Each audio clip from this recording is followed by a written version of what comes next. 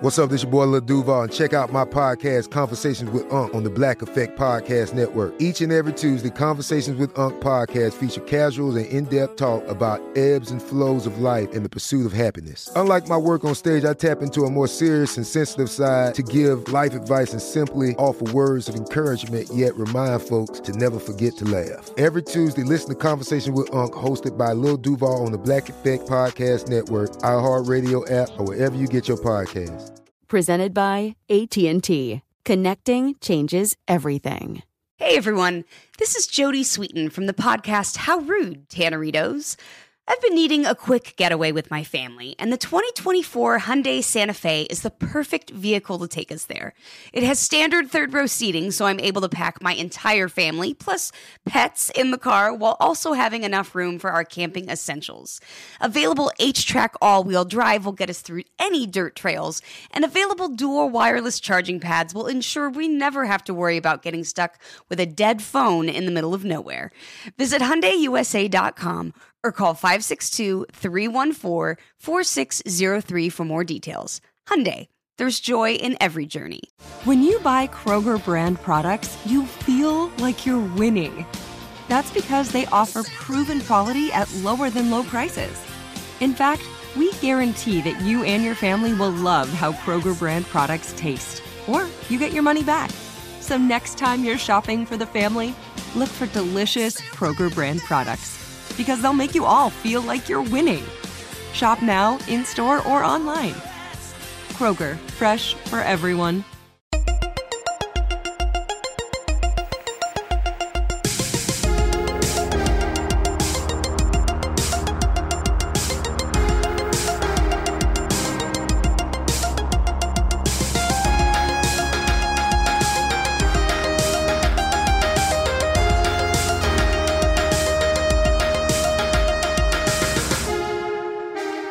Hey everybody, and welcome to Movie Crush. Charles W. Chuck Bryant here at the home studio in Pond City Market, Atlanta. But this was one of the very few remote sessions that I do from time to time. And this is the first one that came through an actual PR agency. So this wasn't a personal hookup or a connection like that, but a real deal PR agency for the movies got in touch and said that they had Mr. Jonathan Ames available for me.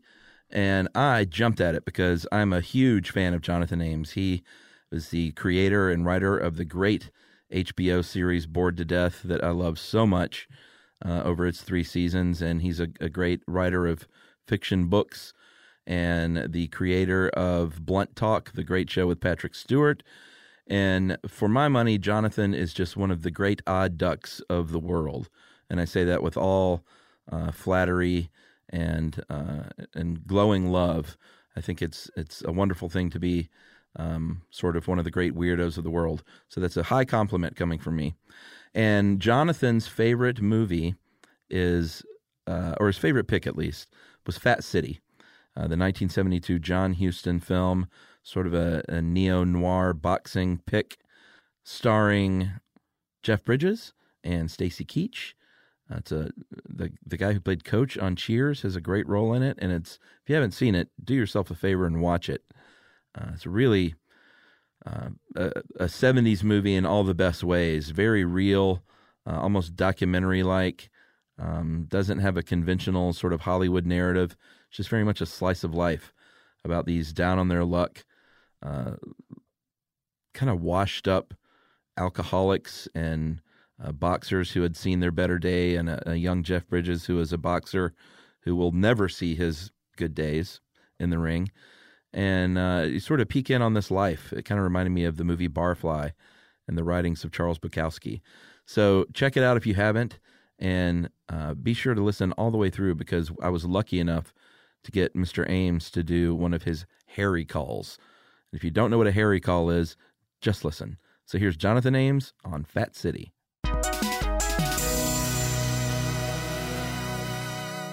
Jonathan? Yes. Hello.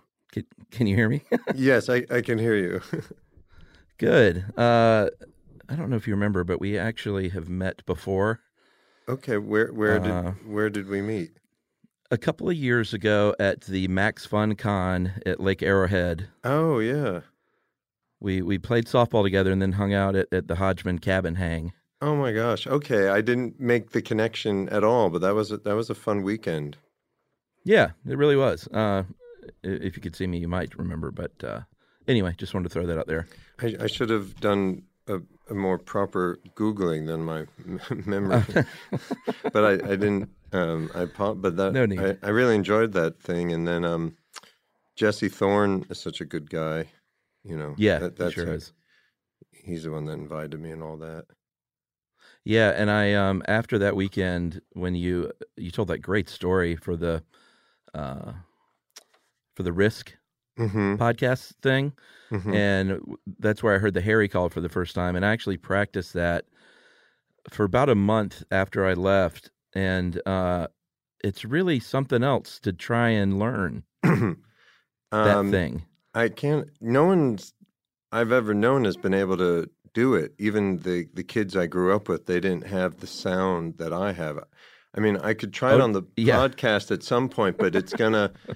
I'll have to warn the engineer here or the producer because, you know, it could. It's really loud. Well, yeah, maybe we can close with it. Yeah. But it is interesting though. I think I got the essence of what you were doing, which is a very strange thing. But I was nowhere near the volume or depth at all. So don't worry. Oh, well, no, I'd be great if someone could learn how to do it because so many people have asked me, how do you do it? And I have that double throttle sound or two tones going on. So sometimes when musicians have heard me, they're very intrigued because it's like something from like an indigenous people. Yeah, like the throat singing. Yeah, it's a real yodel of sorts. Yeah, but you know, then the whole story is it's a cry for help, though. It's a right. I don't know. Are we recording now or no? Oh, we are recording. We're recording. Oh, this is part of the podcast. I'll find an entry point that makes sense, but I don't do like a formal like here I am with Jonathan Ames thing. Right, because what I could explain, before I do the sound a little bit is the origin of the sound. I could do the gentle version, which was not unlike this moment, which is sort of interesting. I'm at a table with headphones on. This is what's interesting. And in the 4th grade, I was at a table with headphones on, learning how to read. It was called SRA at the time. And you would wear these big blue headphones. And the boy across from me, named Jonathan Fat Eater, his last name was Eder. It wasn't Eater, but he was a little bit chubby. And out of the blue, he took off his headphones and went, "Achoo," like that. This little gentle purr, like right from his Buddha belly, and struck me right in my third eye or something. And I took off my headphones. I said, "Make that sound again," and that became the beginning or the origin of the Harry call, and that became a language that he and I used with this other boy named Francis Manziano, and we called it going Harry because in the early 70s, going Harry was going crazy because of hippies, and we would communicate like that, going we would call each other gee. So anyway, later at the end of this podcast, I could do the Harry call, which was the sound we would make when calling for help. And usually Fat Eater would come to our protection. Francis or Nancy and I would be attacked by more normal children. Fat Eater would come running over. And as the son of a chiropractor, he knew how the human body was constructed. And he would swipe kids in the ankle with a kick. They would topple over. Anyway, I'm rambling immediately, so I apologize. No, I love it. That's, this is, we'll get to Fat City later, but this is a show where we just sort of discover what makes Jonathan Ames tick. So this is all great. What makes me tick? A lot of nerves, which I'm trying to meditate away, but then they come back. It's almost tidal. I have the tides of nerves, anxiety, fear, confusion, all the things that make other people tick as well. Well, you're in Los Angeles now, though, right? Didn't you move from New York? I did. I moved here about 3.5 years ago now. Do you like it? I do. I'm 54. I was born in New York, and then grew up outside the city, about 30 minutes away in New Jersey. And so I'd been in New York 50 years, and of course I loved the city, and it was so important to me. But I think I had sort of kind of gotten into a rut, kind of like a metal ball and a pinball machine that was following the same route all the time. And I think it's good for the brain as it ages to have change. And so LA has been like a new geography, a new weather, new people, new things to learn. And so maybe it's going to, delay my dementia by 6 months, all this activity. Where did you end up in Los Angeles? What part? I'm in a section called Franklin Hills. It's right near Los Feliz and Silver Lake. And I knew my arrival meant that the gentrification was complete, that if I was there, it was, no longer cool. But I think it's still, it's a really lovely part of town to live in. And I moved there originally in a very Los Angeles way to be near the 5 highway, because I moved out here for the TV show I created, Blunt Talk. And so I needed to be near that particular highway to drive to the studio where we were shooting, which was north and east of Los Angeles, in a town called Santa Clarita. Oh, right. Yeah. Yeah, I lived actually in Los Feliz, and then I lived in New Jersey, just about 25 miles from where you grew up. I lived in Bernardsville, if you've ever heard of that. I have. That's very pretty, isn't it? Is that like woodsy Bernardsville? And is that near? It is very woodsy, like the horse country, sort of over there. It almost looks like Vermont. Yeah, like Morristown is kind of in the middle of where you lived and where I lived. Yeah, I was in Oakland, Bergen County, very close to the New York State border, and Suffering, New York. New York. I should if I write some fiction, I should name a town called Suffering, New York. Now, what was your childhood like as far as movies are concerned? Were you really into movies and television growing up? Oh yeah. I mean, every night in front of the TV. I suddenly just flashed now to Gilligan's Island, and I used to memorize the schedule. But yeah, TV back then was probably like Gilligan's Island, All in the Family, Maude, MASH, Batman. Oh yeah, Star Trek reruns. Sanford and Son, loved that show. And then movies of my 70s youth. Young Frankenstein, Jaws, Animal House.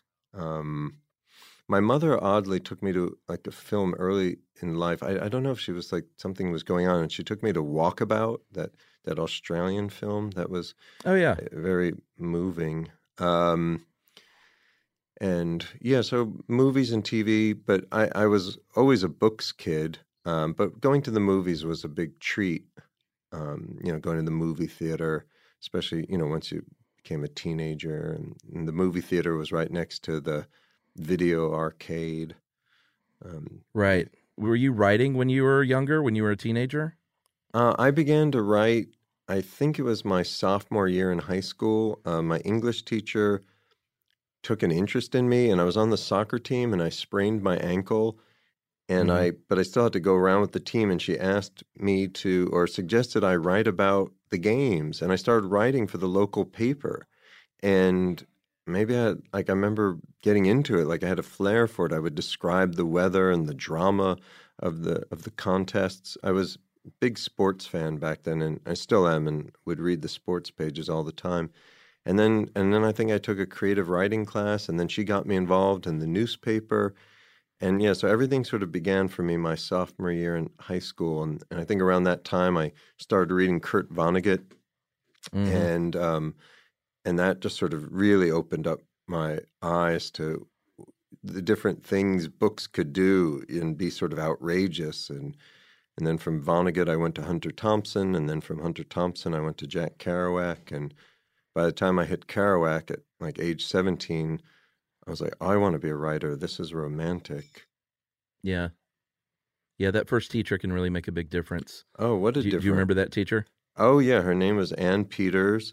And I remember she, in my yearbook, wrote, I look forward to receiving my copy of your first signed novel. And so And she wrote that in 1982. And then, actually, oh my gosh, it wasn't that long later, or that's not very good English. My first novel came out in 1989 when I was 25.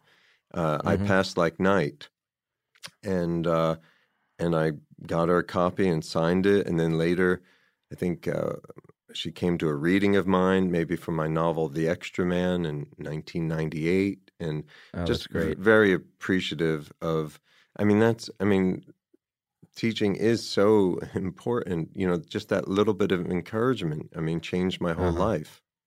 Yeah. Yeah, that's great. When it comes to adaptations, now you've had a couple, have you had 2 of your books made into movies now?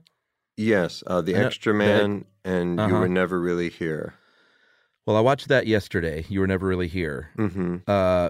They sent me a screener, and I want to talk about getting your stuff adapted, but I do want to focus on that movie for a sec, because, man, what a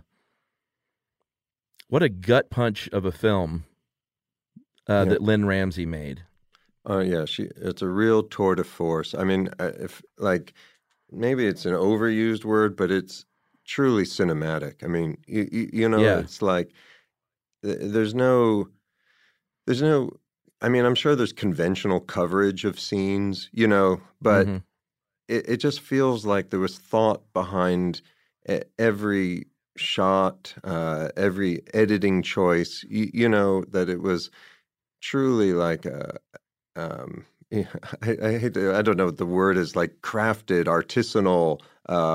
She's just an, I remember we had corresponded for about 2 years. She adapted my book, which I also wanted to be a gut punch, a page turner. And the book is out now for the first time properly in the States. She got it. There's a whole long history because it had come out in France and was very popular in France because it was so noir, the book. And a French producer had read the reviews in France, read the book in French, and sent it to Lynn Ramsay. And then Lynn wanted to do it. The funny thing about it is a year before I had sent the book to my then agent. He's no longer my agent. And I said, I think there's a movie in this. And he never really got back to me. And then a year later, Lynn Ramsay wants to do it. And who's her agent? My agent. No way. Suddenly he was very involved. But then he stopped being my agent. But anyway, yeah, Lynn and I corresponded about, she would send me drafts of the script for about 2 years, and I would send her notes. And mostly I was just, do your thing. And, but it was following very closely to the book. The ultimate film, the ending changes somewhat. I had sent her the beginning of my sequel, which I'm writing at the moment. And that sort of influenced her ending a little bit, which is different from the ending of my book.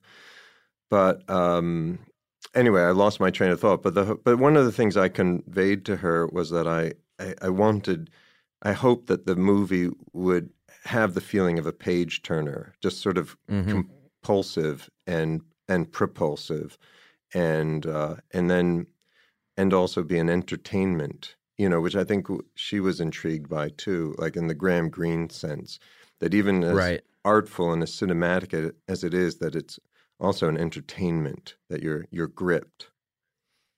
Oh, it was gripping. I loved it. It doesn't. I think it would have followed a more conventional sort of movie plot line. It wouldn't have been as interesting. The way it unfolds is just very organic, and you feel like you're just sort of peeking in on these events that happen. And while it is just gut-wrenchingly violent, she doesn't show a lot of this stuff like right in front of your face. It was really, I thought the way she handled it was even more impactful, especially the scene when Joaquin Phoenix goes to the rich man's house where where the girls are being taken advantage of, and you see the security footage angles. Everything is just sort of right off screen, like you see a hammer swinging, or you see legs from what is clearly a dead body on screen, but you never see the actual violence taking place. And I just thought that was really kind of a cool way to handle that. Yeah, I thought she handled the violence really well. I mean, I originally wrote this in 2013, and then this summer I expanded the book by about 20 pages. And so from 2013 to 2017, I mean, I initially wrote the book because of my long fascination with genre and pulp novels and page turners, and really wanting to try my hand at it. I'm a huge fan of the writer Richard Stark, which is a pseudonym for Donald Westlake. Westlake wrote about 100 novels. He wrote so many novels that he needed pseudonyms so that he wasn't competing with himself, especially in the beginning, in the late 50s, early 60s, into the early 70s. So he had more than one name, so he could put out 2 or 3 books a year. But the Stark novels are all about a criminal named Parker, which has led to movies also. Point Blank with Lee Marvin, Payback with Mel Gibson, then recently Jason Statham played Parker. Anyway, but so again, losing my train of thought. But so then, though, as the world has gotten crazier and crazier, and it's always been crazy, I was like, shoot, I've put more violence out into the world. Do I feel okay about this? And it's an entertainment, and also this guy's on maybe the right side of things. He's trying to help children, and then the same thing with the film. Okay, more violence in a violent world, but I think she did it in a way where, it doesn't feel gratuitous, or it's not. I don't know. I hope it doesn't hurt the audience, but they're sort of told a violent tale of a tormented hero and trying to protect an innocent. So yeah, how to deal with violence, and I'm writing a sequel too, but again, there's a theme of redemption. So I'm not doing it just to kind of be a sort of pornographic with violence. No, not at all. I mean, the way it came through, I can't wait. I'm glad the book's being released here in a major way too, because I can't wait to read it. But I mean, the way she handled it was pitch perfect to me. The way it unfolded, and him. I mean, when you're dealing with child sex trafficking, and then this very wounded man who clearly has suffered abuse at his own hand, and then PTSD from the war. You really root for this guy to grab that hammer and take care of business, And so he's definitely on the right side of things. I wouldn't worry about that at all. I thought it was just a really good movie, very affecting, and I could see another version of this movie, like a more Hollywood version of this movie, that I didn't care for. But the way she did it was just so stark and quiet, not a ton of dialogue, and it just really unfolded very organically, and she didn't spoon feed anything. It was just really a match made in heaven, I think, to collaborate with her on that. Oh yeah, I was, I was thrilled when I found out she was interested, and then I watched all her movies: Ratcatcher, Morven Caller. Yeah, she's so good. We Need to Talk About Kevin, and just all very strong, distinctive, strange. And just very unique. This is her voice, and yeah, I started to say earlier, my mind's zipping around like a gnat. But even if my voice doesn't sound like that, but when we had corresponded for about 2 years, she was mostly in Greece or England, and I was wherever I was, and then we met about 10 days before they were shooting. I was able to come to New York, and she had just found out that they weren't going to be using film, that it was going to be digital, and she was very upset. And she said, "I'm a filmmaker," and and at the same time, things have advanced so far with digital cameras that ultimately I think she is very happy with what she was able to get. And the DP, Thomas Townend, a really sweet guy. I mean, he did a beautiful job. The two of them were like, obviously in a deep collaboration for him to deliver the lighting and the sense of New York that she wanted. And she also brought like sort of, she hadn't spent barely any time in New York in her life. So she kind of brought this, I think, a fresh eye to the city and found elements of the city that to me were somewhat reminiscent of like 70s films, which may have informed her sense of New York, you know, like whether it be French Connection or, you know, that's the only one I'm coming up with, but all those great Taxi Driver maybe too. Yeah, and Sidney Lumet films and but yeah, she, you know, she's an artist. Hey, this is Jodie Sweetin from the podcast How Rude, Tanneritos.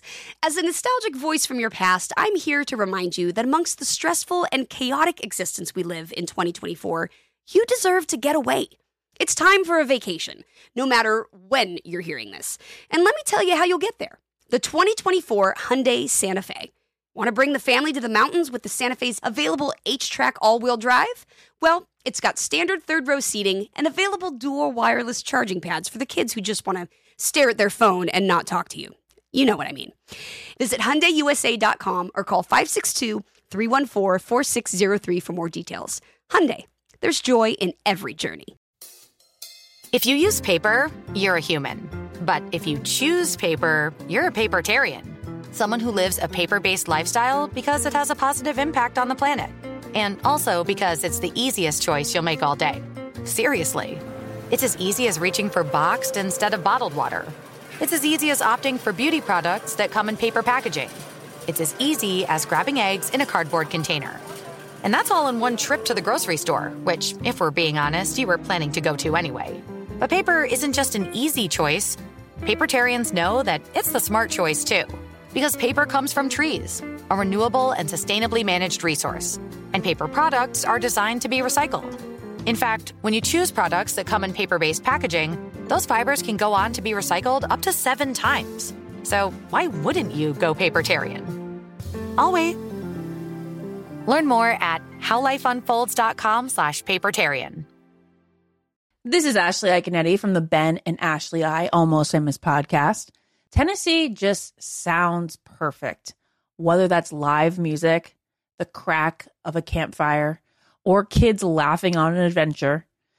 To start planning your trip, visit tnvacation.com. Tennessee sounds perfect.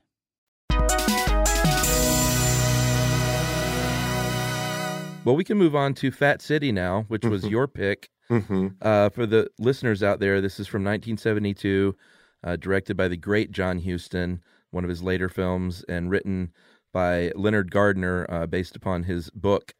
Did you come to this through the book at first? I'm trying to, I got the email, and I don't know if the question was your favorite movie of all time, and I was like, oh my gosh. And then I happened to look up at, the bookshelf, and I saw Fat City, and I was just like, I want to watch that movie again. And I just remember really loving it. And I only watched it for the first time maybe 2 years or so ago. And my mind is unclear if I read the book first and then watched the movie. And then I'm doing another podcast in a week or so, and I got the email about that podcast right around the same time, but it's a book one saying, choose your favorite book. I'm like, oh my God, this is very hard. There's so many good books and so many good movies. So I'm like, you know what? I'll do Fat City. So I'm rereading Fat City and watched Fat City again. And I watched it last night. I had some technical difficulties. I'm very technophobic. It was amazing that I was able to watch it, to be honest. But I don't know. I mean, I love the film. Each character is so beautifully drawn. And I think the biggest thing I love Stacy Keach. I've had him in both my TV shows, Bored to Death and Blunt Talk. A lot of people didn't see Blunt Talk, but I gave him this prolonged monologue or inquisition of Patrick Stewart at the end of our second season, which was very much my homage to the boardroom scene in Network when Peter Finch is being sort of chewed out by, I think it's Ned Beatty. I don't know if I'm getting that right, but Anyway, I love Stacy Keach. This is the young Stacy Keach. And then Susan Tyrrell, it's like, she may only be on screen like 20 minutes, but it's such a vivid 20 minutes. And her voice, and she's like this noble drunk, and I just love her. I mean, it probably shows the codependent Al-Anon person in me, but so I kind of, and the book itself is like James Joyce. I think I'd like to meet Leonard Gardner. He's never written another novel, but he went on to work in television. But the book Fat City is Joycean, like kind of like Dubliners. It gets inside the lives of all these characters in this town of Stockton, California, in such a touching, intimate, beautiful way, and weaves them all together around this boxer played by Stacy Keach, Billy Tully. And I just think it's a fantastic, fantastic movie. And I want to ask you a question, but I was thinking about, for me, Fat City is like something out of James Joyce. And then I thought it was interesting that John Huston should end his career. I think it was, is it called The Dead? Which was a Joyce story from Dubliners. So anyway, that's my own little connection, that he would be drawn to these, just incredible portraits of human beings, which I think his filmography reflects. But what do you think of Fat City? Have you watched it recently, or watched it again for this, or? Well, I watched it yesterday, and that was the first time I had seen it. So, cool. I appreciate you turning me on to this. It was so great. I mean, it was just a quintessential 1970s movie in all the best ways, in that it was just so real. There's no pretension, it doesn't even feel like you're watching a movie, really. It's just about these real people who are all just kind of desperate, but also all of them are already kind of washed up, whether or not Stacy Keach is this boxer. Well, I was about to say former boxer, but he tries to revive his career and gets a little taste of victory. But even the man he beats when he in his comeback fight is Sixto Rodriguez in real life, is a man who, we learned before the fight is ailing when he urinates blood. Right. So that victory isn't even super sweet. It was just kind of a downer in all the right ways, but such a beautiful film at the same time. Yeah. I mean, like at the end of the fight, when, Billy Tully, Stacy Keach, has won, he's so punch drunk. He says, "Yeah, did I get knocked out?" So and it was funny watching it again. I had thought he'd lost the fight, but then I said, "Oh my God, he wins it." But it's still like a loss because he only gets $100. His brains have been scrambled. And, and like you said, it's like real life. I mean, the dialogue is both fantastic and natural. The things that come out of Oma, Susan Tyrrell's mouth, there's just wisdom and intelligence about the human condition. I was like writing down some of the lines. And, but there's also great cinematography in it, very subtle stuff, like at the end of the fight when they're in the corridor, and Billy's with his trainer, and they walk out, and then you wait 1 second, you're in the empty hallway, and then there comes his opponent, Lucero, who's come up from Mexico. He's almost dressed like a hitman, sort of dressed beautifully, even though inside, he's pissing blood. And he's just this guy. He came up to make his $100. He arrived on a bus. And so the last shot is him just sort of walking nobly and handsomely down this darkened hallway.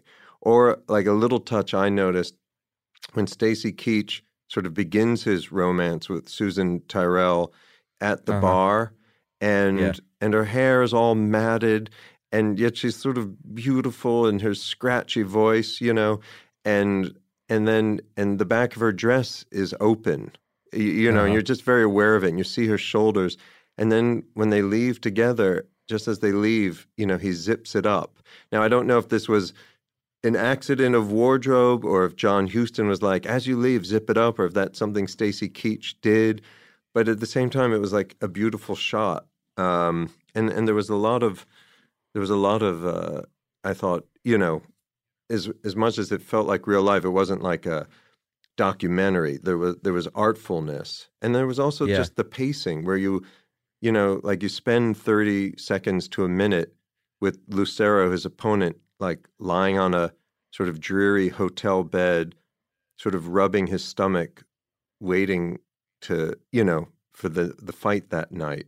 But just what you're talking about, like it's all about the people are washed up before, you know what I mean, before they even get going. Even the Jeff Bridges character. I mean, it's incredible cast though. Stacy Keach, Susan Tyrrell, Jeff Bridges, the guy who played Coach in Cheers, you know, who's so incredibly funny in this. He loves his boxers. One of the things that comes across more in the book and maybe a little bit in the film is this guy loves his boxers. He actually is not a full-time professional trainer. He's got a job driving a forklift, you know, and he just trains guys at night at the gym or on the weekends.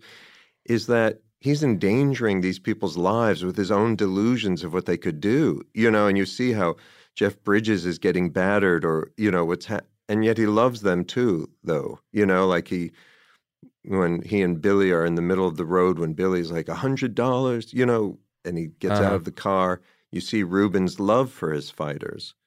And they're also optimistic too. I think that's what I loved about it is, I mean, to a character, Jeff Bridges, his soon-to-be wife, Candy Clark, Ruben the trainer, Stacy Keach trying to make the comeback, like they're all optimistic for their future, as whether or not they're drunks or washed up already in this sort of, you know, working with migrant workers in the field in Stockton.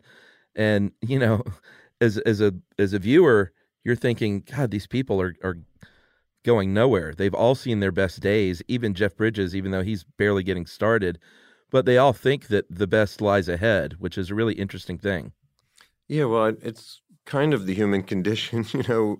We're all sort of suffering on a daily basis with our anxieties and it's so difficult to navigate being a human being, and there's very little security in it. You know, we have our husbands and wives and friends, but everything's so incredibly fragile and so finite.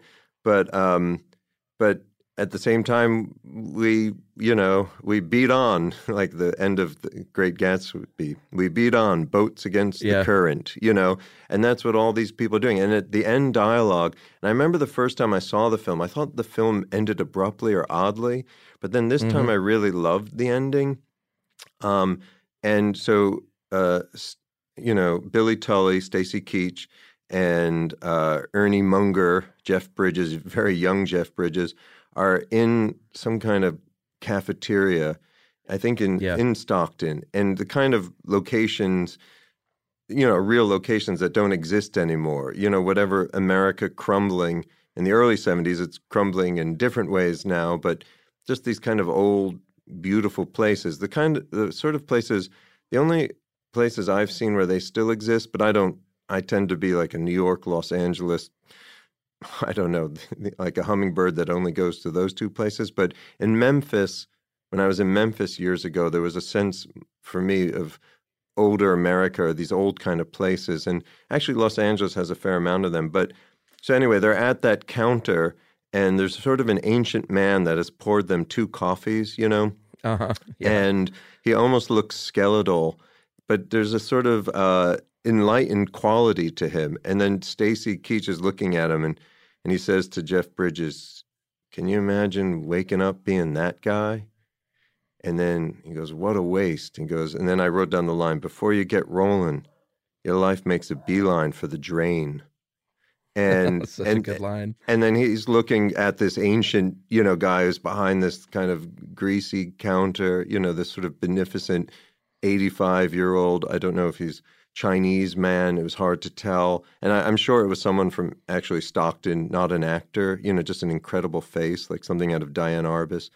And then Jeff Bridges nods and goes, "But maybe he's happy." And then, you know, I thought that sort of, you know what I mean? Like you put yourself in someone else's shoes, and we're all making a beeline for the drain, but there can be joy, and love in the midst of it as you make a beeline for the drain. Another line I wrote down when he's at the bar with Susan Tyrrell, and she writes, I don't know what she was talking about exactly, but I wrote it down. She goes, "Everybody has a right to live their life, so screw everybody." And, and she was just this romantic, this broken romantic. And then I love her relationship with Earl, her lover. And then she talks about how hard it is to be interracial, because like Earl had beat up a guy that must have said something to them, and he got sent to jail. And then she tells Billy, he goes, "Where's your man?" She goes, "He's in jail." And he goes, "Why?" And she goes, "Because they won't leave you alone in this world." Anyway, it's a beautiful film. And I mean, Gardner's dialogue is just so good. Later, she says, "I've never been ashamed of the act of love." This is right after she said she had been raped by her lover, but "I've never been ashamed of the act." I wish I could do her voice. People should, if they can't see the movie, there's some clips of her on YouTube. I mean, just her voice and her face. It kind of reminded me of Juliet Messina and Lestrada. There was a quality of, I don't know, of seeing the whole world in one woman's face. But she goes, "I've never been ashamed of the act of love. I'm not talking about free love. I have no use for that. I'm talking about love, real love, not sex." And then just a few moments later, like he's sort of picked her up and they're walking down the street and she's kind of crying and her face is like this tragic clown's mask. I think that's what made me think of Juliet Messina. It's like half smile, half tears. And then she goes, "I love you so much," and they've just more or less kind of just met. Anyway, it's a tremendous movie. Yeah, and they, in the way that they, sort of in that barfly sort of way where, I love the motif of the box. She's with Earl. Right. They're both a couple of drunks. Earl moves out, but he's got his box of shit, his clothes in the apartment. And Stacy Keach, like you said, basically just meets her, and you can tell right away that they're going to move in as codependent alcoholics, and that's going to be sort of a wreck of a relationship. And then before you know it, he comes back, and his shit is in a box, and Earl's there again. Yeah, no, and Earl is so wise. He like, "You don't come around here anymore." But then he's like, "Hey, you had a fight," and then they almost talk like friends. And then Oma's given, again, this is where it's cinema, like where she pops her head out of the doorway in the bed, like there she is, our last glimpse of like this radiant, radiant sullied star. And not like a movie star, but just like a star in the cosmos. And she goes, "Oh, look at him. Look at that bum," or whatever she says. And then she disappears. And then he sort of closes the door, steps out, Earl does, and talks to Stacy and goes, "Don't mind her," And then he talks about how she's a juice head. And Stacy goes, "I know." And then Stacy goes, and she won't eat either. They're almost sort of talking about how they tried to both care for her, and it's kind of sweet. They sort of bond, and then Earl goes, "Yeah, that's an account of her unhappy life." And I don't know. I guess I've had so many confused and tormented relationships, and not very good at them. But I don't know, just sort of being in the throes with somebody, I guess I identified and I really makes me want to be her boyfriend. And I love the meal Stacy Keach makes for you. Like throws a piece of meat on a grill, and it looks like really good to me. And like she sort of crawls out of her hungover bed, and she starts eating it. And then of course they start fighting, and she's like a child. And I don't know. It was very rich. Yeah, I think he just dumps peas straight from the can onto the plate. Yeah, but he tried. And that was his idea of caring for her. I know, he was caring for her, and it was, I mean, it's easy to have a cynical eye when you see a movie about these sort of daytime bar drunks, but there is a poetic quality to it, and there is a love, a really kind of rich love that they have, even like as ships passing in the night, that was sort of real. Yeah, no, they were kindred spirits, and Stacy Keach was so good in the role, and when he sidles up to her at the bar, he goes, I like you, I mean, and he did. And but it's I finished watching it this morning because I was having computer issues, and so it's still resonating with me. Those characters felt very alive, and I was reading a little bit about Susan Tyrrell. I mean, what a interesting actress. I don't know how the rest of her career was perceived or what was thought of her, but it seemed like I don't know, towards the end, things were tragic perhaps for her. I saw something about maybe her legs were amputated and she was in Austin, Texas. And, but anyway, one thing working with Stacy Keach, which I got to, like I said, twice, and he's just so interesting and such a powerhouse and has many great stories. He was sort of talking about a movie he had done with Orson Welles and how I think Orson Welles was either drinking between takes or smoking between takes and was playing a judge. We'd have to figure out what film it was. And then, and I think he set his judge robe on fire because he was smoking between takes. And I guess he began to shout, "I'm on fire! I'm on fire!" And so that people had to come rushing over and put the fire out. I'm not doing this story justice, Stacy. He might have said something more interesting than "I'm on fire." Maybe he said it very calmly. I think that might have been what was interesting about the story. That sounds like a very Orson Welles thing to do, actually, to be very calm about it. Yeah, I think there was a calmness. All right, so Susan Tyrrell nominated for Best Supporting Actress for this. It was shot, you mentioned the cinematography, so I want to give the late, great Conrad Hall his due. One of the great legendary cinematographers of all time, shot the movie. And you might find this interesting. I did try to look up a little trivia. He initially, John Huston wanted Marlon Brando to play the part of Tully, but he wanted more and more time to think about it. And John Huston took that as a bad sign that he wasn't all in. And so he cast a very young and little-known Stacy Keach, which I think was definitely the right move there. Yeah, I mean, Stacy Keach has a Brando quality. I think maybe, if it had been Brando, I wonder if we would have been so distracted that it was Brando, even at that point in his career. Probably. Though I think, and he might have been in 72. I'm wondering if Brando was maybe just getting a little too old for the character because he's supposed to only be 30 years old. And you know how the world has changed. People say 30. So the 30 then is kind of like 45 now, but somehow whatever's happening to time and vitamins and nutrition and climate change, I don't know. But, Stacy and just the way he was balding and his face, but there was you believed him as a boxer, or a sort of failed boxer. But yet so many interesting people associated with that film. I'm not the film person that you are, but Ray Stark was the producer. Chris Christopherson provided an original opening and closing song. Marvin Hamlish was, the composer. I mean, just a lot of incredible people come together in that film. And you have a little history with boxing yourself, right? I mean, I know you have to because you've included it. Our friend John Hodgman, in fact, was in a boxing scene and bored to death, very famously. Yeah. So what's your love of boxing about? I've had my own long, odd history with boxing.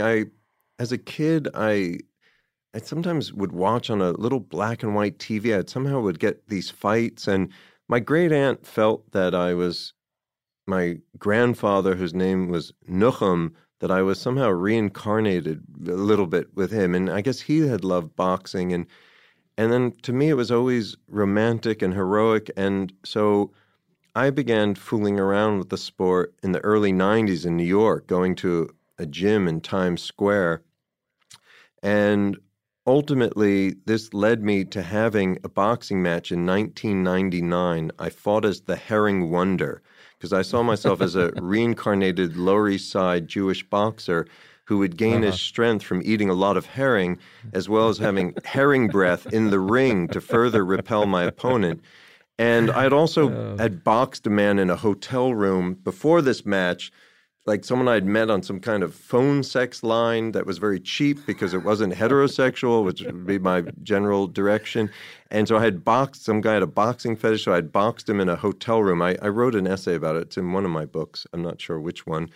And I would tell that story on stage about boxing this guy in a hotel room. And I kind of won that little fight because I hit the guy, and then he gouged his hip in a dresser in the little hotel room. We were in like one of those rent-a-rooms for, an hour for $30. And because he gouged his hip, like when you bang your shin against something, he quit after that. And he was naked during the fight. I wasn't. I was very self-conscious. And that was when I realized why boxer shorts are called boxer shorts, because I was in my boxer shorts. I'm like, oh my God, they're like boxer shorts. And anyway, the shorts of a boxer. So anyway, this guy challenged me to a fight in 99, and he was a performance artist downtown known as the Impact Addict. And he had jumped off this theater called PS 122, this converted schoolhouse, dressed as Maria von Trapp. He leaped off like 4 stories into, he saw himself as the Evel Knievel of the East Village. And he shot himself out of a cannon into watermelons. He was had a death wish. And he had also had several amateur boxing matches. And we were friends. His name was David Leslie. So he challenged me to a fight, and I insanely took the fight. And at the time, I was writing a column for the New York Press, downtown New York, and we staged this enormous match where we had a huge undercard. There were 2 lesbian gladiators. The guy who had famously jumped in front of Bob Dylan, Michael Portnoy, called Soy Bomb, who had written Soy Bomb on his chest. He fought 5 5-year-olds because at the time he was 25, and he put a thing in Backstage magazine, and all these mothers showed up with these kids like in tutus, not quite knowing what they were getting involved in. And we fought in this converted synagogue called Angel Orensons off of Houston Street. We had like 600 people there. Matthew Barney was one of the judges because he knew David Leslie. But the thing is, a week before the fight, I got my nose broken training. So I fought with a broken nose, and then I took, kind of like Tully, I took a massive beating in front of 600 people in this beautiful ring. The guy, it was actually streamed on the internet in 1999. It was one of the first things ever streamed because one of the sponsors of the fight was this guy who founded this company called Pseudo.com. And later there was a documentary about him called We Live in Public. And his name was Josh something. I'm blanking on it, which if he hears this, he would be outraged. But it was actually streamed on the internet about the size of a postage stamp because that's like whatever bandwidth, And there were supposed to be 2-minute rounds, but the timekeeper was a punch-drunk guy from where I was training, which was at Gleason's. And I was training with, again, film reference, with a guy because I'd seen a documentary called On the Ropes, which was, I think, Oscar nominated or may have won the Oscar. And it was about this trainer and the people he was training in Bed-Stuy. So he became my trainer. And the rounds were supposed to be 2 minutes, so 8-minute fight. But the guy was from Gleason's, a little punch drunk, did 3-minute rounds, which is more like pro-level duration for a round. So I took a 12-minute beating, already had a broken nose, got the nose re-broken, and I kind of looked like Jeff Bridges after the first fight, in the film. The next day, my face was like, I looked like the Elephant Man or Eric Stoltz in that movie. I forget what it was called. Mask. What's that? The Mask? Yeah, that's what I looked like. And for like a week or two. And then, here's an interesting film thing. So then about 4 or 5 weeks after the fight, I get over it. I sort of write my column late that night because I'd been writing about the fight. I was worried about my brain. I go to Cuba for the Havana Film Festival. I go there legally through Jamaica with a friend of mine, a director, a filmmaker named Jay Ananaya, had a film there. And the star of his film is Andrea Di Stefano, who has become, has a very successful director and actor himself. And he knew Cuba. I'm sorry if this is all over the place, because he had played Javier Bardem's lover in Before Night Falls, the Schnabel movie. So anyway, we all go to Cuba. We get an apartment. We're hanging out. I still had like a little bit of a black eye. And I'm walking up the steps to the Hotel Nacional. And I think I was drunk. It was the middle of the day.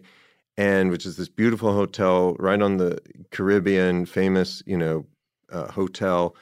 And this guy stops me, goes, "Are you Jonathan Ames, the fighter, the Herring Wonder?" And I go, "Yes, I am." He goes, "I saw your fight. You were amazing. That other guy was an asshole, but you were great. Well, I got to go. I got to get in this tour bus." I'm like, "Okay, bye." I'm like, holy cow. I'm like recognized as a boxer in Cuba. I mean, it really felt like right straight out of 1957. You know what I mean? Some boxer who's headed to Cuba. He's on a bender. And I felt so proud of myself. Well, it turned out the guy on the steps was the director Darren Aronofsky, because he had been at my fight. A lot of people in downtown New York ended up at that fight. Todd Solondz was there, the writers Colson Whitehead and Jonathan Lethem. Anyway, then 8 years later, I got challenged by a publishing house to fight a Canadian writer who had written a book about boxers, and they wanted him to fight someone for publicity. And I thought I would never fight again, broken nose, no insurance. So anyway, I ended up fighting this writer who outweighed me by quite a lot, was like 12 years younger. I won't go into the whole thing. And we had an amazing match, which I actually won. Very sweet guy. Blanking on his name. Oh, Craig Davidson. See, that's the problem when you're a boxer, you don't remember things. But anyway, I kind of recreated that whole thing in Bored to Death, where Jonathan the Jonathan character played by Jason Schwartzman had to fight a writer played by John Hodgman. I then also did boxing again in Blunt Talk, where Patrick Stewart's own son played the character's son, and he's a boxer who's got to throw a fight.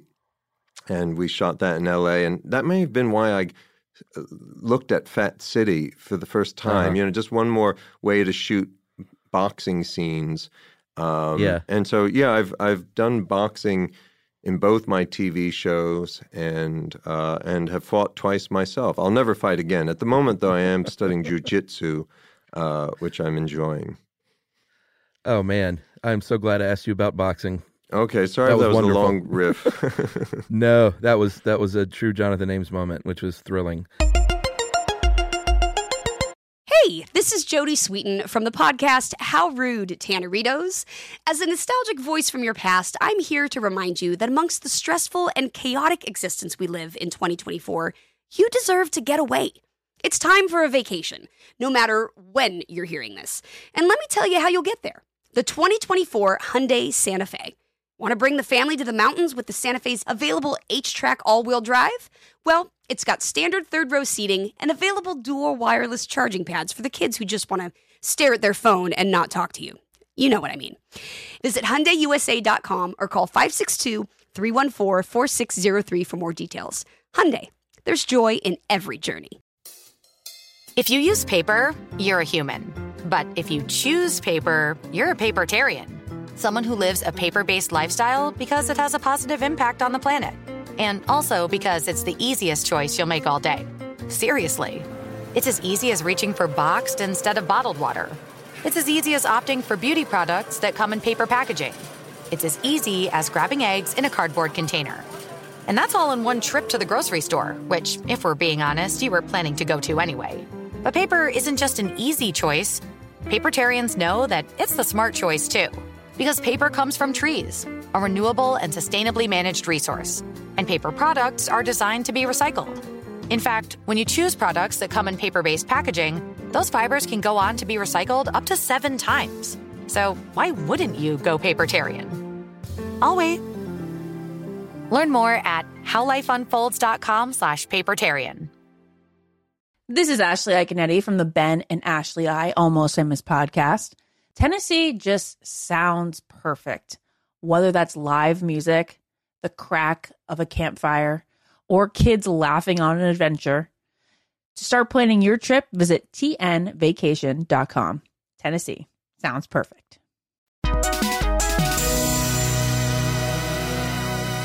All right, so we finish up here with 5 questions, and you can be as brief as you want with these. What's the first movie you remember seeing in a theater? I think it was for some reason Walkabout. Like it was night. Oh, there were 2 films we saw in the theater that day. That's right. My mom took me a double feature. I wonder if she was like hiding from my dad or something. We saw Planet of the Apes, which I loved, and Walkabout. Okay, that's great. Do you remember the first R-rated movie that you saw? No, I feel like Animal House. I remember seeing that when I was like maybe 13 or 12, loving that. I don't know if that was R-rated. It was. Okay, that was an early, very, made a huge impression on me. And then there was that Robert Redford movie like in 1980 with Timothy Hutton playing a very troubled young man. I forget what it was called. The Ordinary People? Yeah, Ordinary People. So I don't know if that was R-rated, but that might have been one of the first, I don't know, like mature movies that I saw that I'm like that young man. I'm very depressed. So I don't know that's so much R-rated, but R-rated in terms of advanced emotions. Right, absolutely. Number 3, will you walk out of a bad movie? I have never done that. Yeah, I've never walked out of a movie. I don't go to movies quite as much as, it used to be such a big part of life. I probably would go to a movie once a week. And somehow going to theaters, I'm part of some national curve. And also maybe the movies have changed so much. But yeah, I'm not one of these people that walks out, and I never have. Okay. Number 4, I usually kind of rotate questions here, but is there a movie universe that you would like to live in?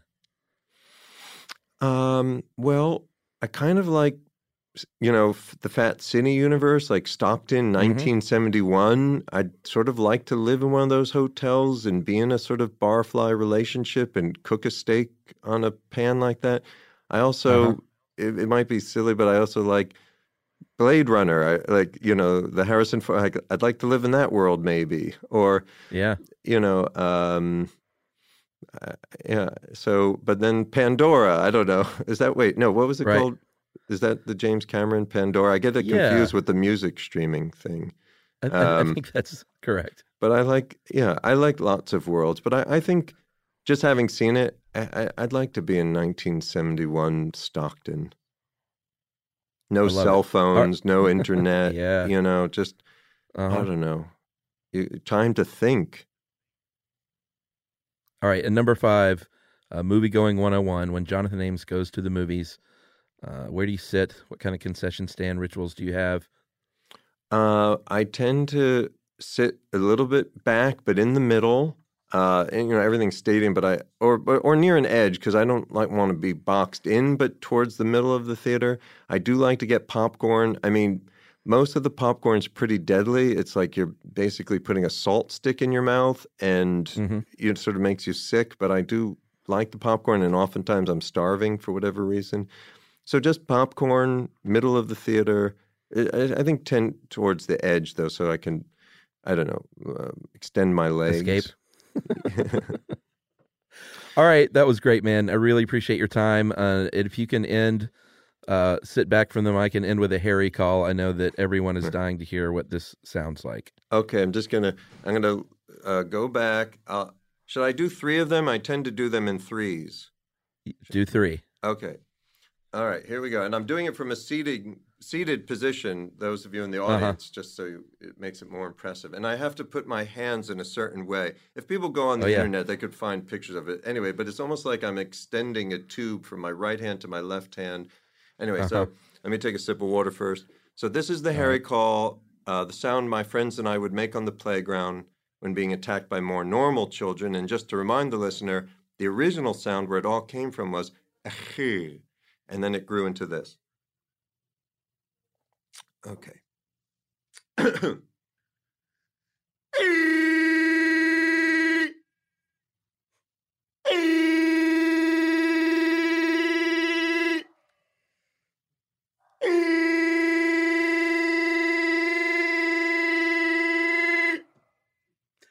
So those Thank are 3 you Harry so calls. much. I think there's a dog in the building that started barking. I think I hear that dog. That's great, man. I appreciate it. Oh, well, so nice to meet you again across the country through the cables. All right. You take care, Jonathan. Okay, you as well. Bye. Bye-bye.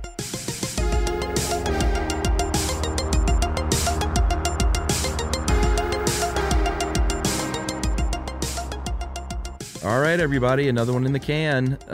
That went better than I hoped it would go. It's always a little weird when you're not in the same room and you can't see someone else and react to them. But I think it went pretty well. And just to be able to sit and listen to that guy talk to me for 45 minutes, and especially the end when I got him talking about his boxing days and the weird story that he went off on, it was just wonderful. That was a true Jonathan Ames moment. And I'm glad that I was able to get that and that you all were part of that as well. So I hope we enlightened you to the movie Fat City. Go check it out. Very, very good flick. And I hope you enjoyed the Harry call at the end. How that man does that with his voice is something to behold. Look it up on YouTube if you want to see how he stands there and does it sort of like an archer firing an arrow over a castle wall.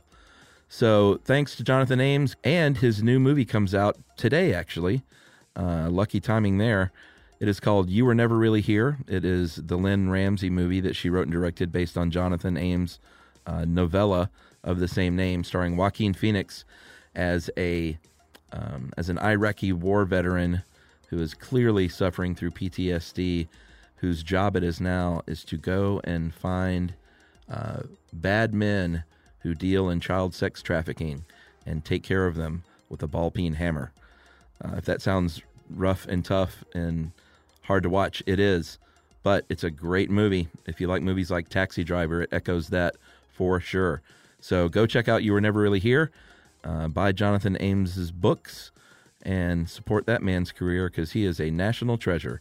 And until next time, here's some practical advice. Why don't you go get the 3 seasons of Bored to Death and watch them all this weekend? It's a great way to spend your time.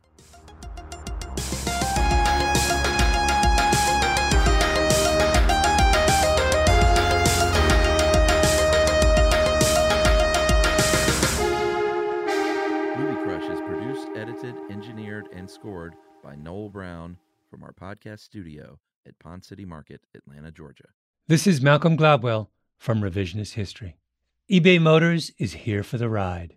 With some elbow grease, fresh installs, and a whole lot of love, you transformed 100,000 miles and a body full of rust into a drive that's all your own. Brake kits, LED headlights, whatever you need, eBay Motors has it. And with eBay Guaranteed Fit, it's guaranteed to fit your ride the first time, every time, or your money back. Plus, at these prices, you're burning rubber, not cash. Keep your ride or die alive at ebaymotors.com. Eligible items only. Exclusions apply. You've probably heard a lot about electrified vehicles lately. Well, Toyota has electrified options for every lifestyle. We've got hybrids, no plug needed. Let's go. But we also have plug-in hybrids, if that's your thing. Woo-hoo. You can even go 100% electric in the Toyota bZ4X. With so many options for reducing carbon emissions, Toyota is electrified, diversified. Learn more about our Beyond Zero vision for the future at toyota.com/beyondzero.